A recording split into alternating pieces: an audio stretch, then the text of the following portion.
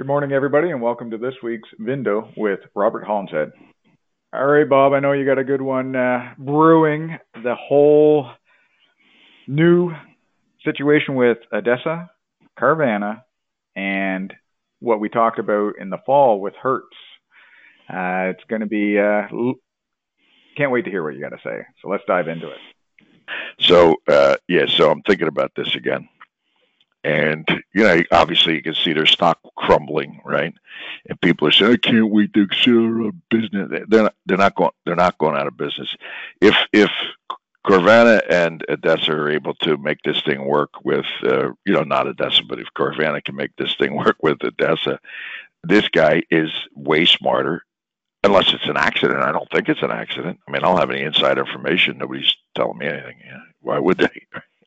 But I'm sitting on the side while I was watching this thing and thinking about this thing. It has the potential to be an utter monster, I tell you. So originally, I saw it immediately when I saw that Hertz coming back, and Hertz completely upset the fundamental pricing on fundamental cars. The Toyota, Nissan, Ford, Chevy, little basic thing that they buy, and completely screw up the auction.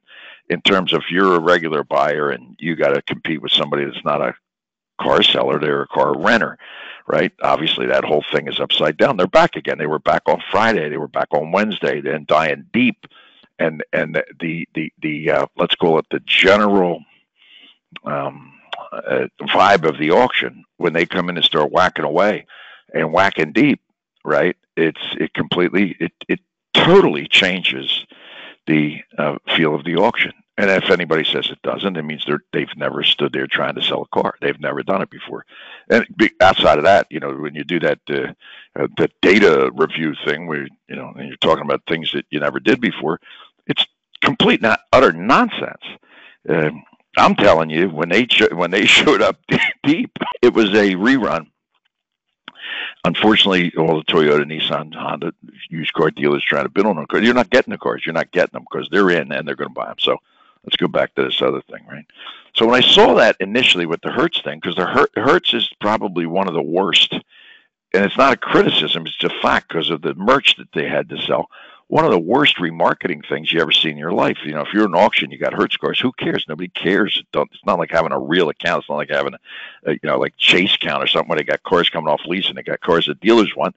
These are just mud cars that a dealer buys to fill in the gap. They're not selling cars. They're selling credit. It's got nothing to do with an astute car buyer that shows up to your lot to buy a previous rental car.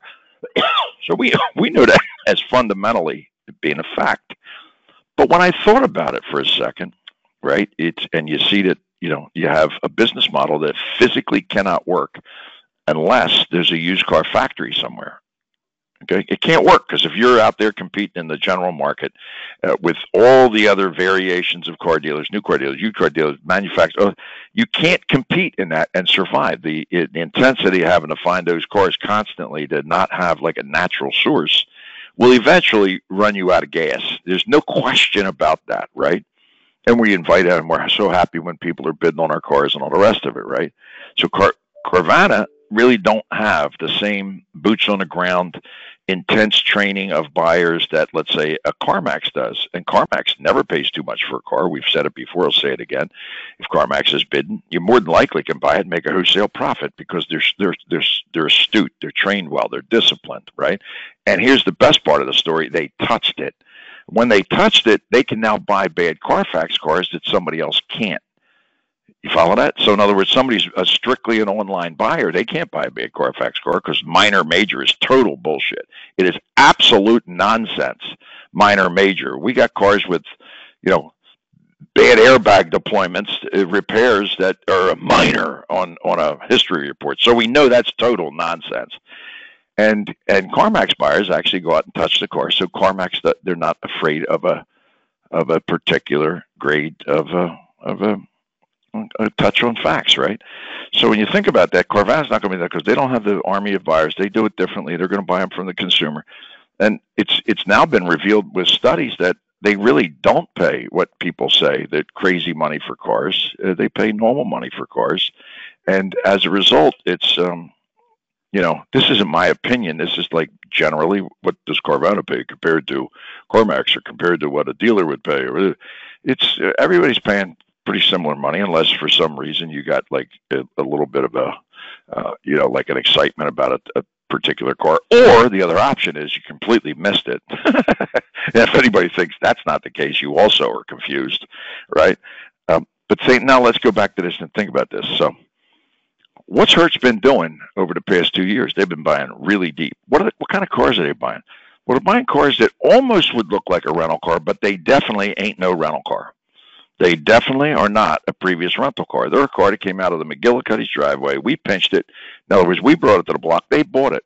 Now, that don't turn it into a rental car, because the rental car is the car that's ordered wrong from the factory. It has all the earmarks of a worthless car the minute it's new. The cars that these folks are buying now, and I go through thousands of them that we sold. In other words, these aren't necessarily cars with the earmarks of being a previous rental car. They aren't. Now let's think about the deal that Carvana and Hertz made. So Hertz is going to give the cars to Carvana to remarket. Now they bought an auction. Now the previous rental cars ain't previous rental cars, because they weren't ordered like nitwits, new to be worthless before you start. These cars now actually have, they got an extra 30 or 40,000 miles on them. But what does that fit into, Shawnee, me boy, in terms of the exact car of the next generation of car buyers that buy cars with a little bit too many miles, but not all the miles, because they don't sell cars, they sell credit. It's drive time. This is brilliant. I mean, and this now is a fountain. It's actually a factory of cars that 100% fit the drive time buying profile. Now, what we also know, being in the skin in the game business, nobody, and this is just a fact. So Carvana don't pay too much for cars. CarMax definitely doesn't pay too much for cars ever. They never do. We sell them cars, but it's never at like what you anticipated you were going to get for the car on the block. But you know who does? Drive time. Drive time will blow anybody's doors off. Drive time will blow any, and not just by 1,000 or 2,000. It can be by 3,000 or 4,000. Because don't forget, they don't sell cars. They sell credit. All they need is an object to enable that transaction to take place. What would those cars be, Sean? You guessed it once again. It's exactly the profile of the cars that we're selling on the auction block, where they're buying them off Car Offer, or they're buying them wherever they're buying them. Dealers are happy to sell them because, Jesus Christ, look what they paid for these cars. It's absolutely true. And at that moment, it's unbelievable. You pop the 3 or 4G profit in your pocket. See, this is really getting even worse than this. If this continues, it makes a Toyota dealer physically, it makes it physically impossible to trade a car, to trade the Corolla or the Highlander or the RAV4 for what it's actually worth in the general market, if the Hertz and Avis and Enterprise, et cetera, whoever else, wasn't in this business model that lets them pay more, and then they make wild money, because as you rent it over the next 30,000 miles and then put it back in the marketplace, you're going to get a huge amount of return, especially if you were selling it to the best end user. So cars that don't have too many miles for Carvana, they got a really good, and as anybody knows, Enterprise or anybody will sell you a car before the auction. They couldn't care less about selling you a car before the auction. They'd love to, because they know they don't have pits up desirable cars, period. End of the story, nothing to talk about. They'll give you the cars, they'll put them on the arm, they'll do anything to get rid of the cars. But now it's a little bit different. And now if Adesa Carvana is able to leverage this, I think it's one of the most brilliant things in the world. It's what I've said from the beginning. It turns out to be a used car factory. Does that make sense to you, Sean? So now you have like a natural flow of cars, endless flow. The ones that you don't want, where are they going? They're hitting the block. They're going to get sold. And auction rat whore car dealers, they'll 100%. You're looking at the blogs. Oh, dealers won't go there. Dealers won't go there. That's the funniest thing I ever heard. All the dealer has to hear is that a single car got sold under the money at XYZ location. And the following week, there's nothing cheap for one reason. There's 900 people there trying to see if they could be the one ringing the bell on the one that got pinched the week before. This happened frequently. Used to happen at Newburgh with the Ford sales. Ford's the cheapest haul in Newburgh. Take that sabbatical ride up there and see if you can pinch something the following week. There's 14 other people there with the same thing in their brain. Cars are bringing rocket shots. You follow me? So the idea that nobody's going to go to Adesa to buy cars, all you got to do is click one or two here or there, and your philosophical, approach avoidance thing of, you don't want to help them, you don't want to do that. That is so far out the window. That's second. It's incomprehensible. And the exact same thing will happen. The only difference being Carvana, in my estimation, I don't want to be trying to act like I'm overestimating this or exaggerating this or something, but from my perspective, made the most brilliant move. If they can keep employees and they can continue to operate their business and it doesn't go down for 100 other reasons or whatever it could be, if the theory, let's put it like this, if the outline of what they did turns out to actually work a little bit, this is a monster for these people, man. It's unbelievable. The other thing is this. They will definitely attract dealer cars, 100%. Even though dealers hate them, they want them to go out of business. Look, the stock went down today and all that kind of shit. No. All they got to do is do what all dealers will do, is pimp themselves for fees. In other words, they do some sort of a fee deal, this or that or whatever. No buy fee. No buy fee on a Hertz car. Watch what happens to them Hertz cars. Oh, God. So they got, they're at the, in my estimation, and hopefully they got people that, are able to execute. But I believe it was the more you look at it, the more you examine it, the more you watch it, and then what's going on in the market and all the rest of it, right?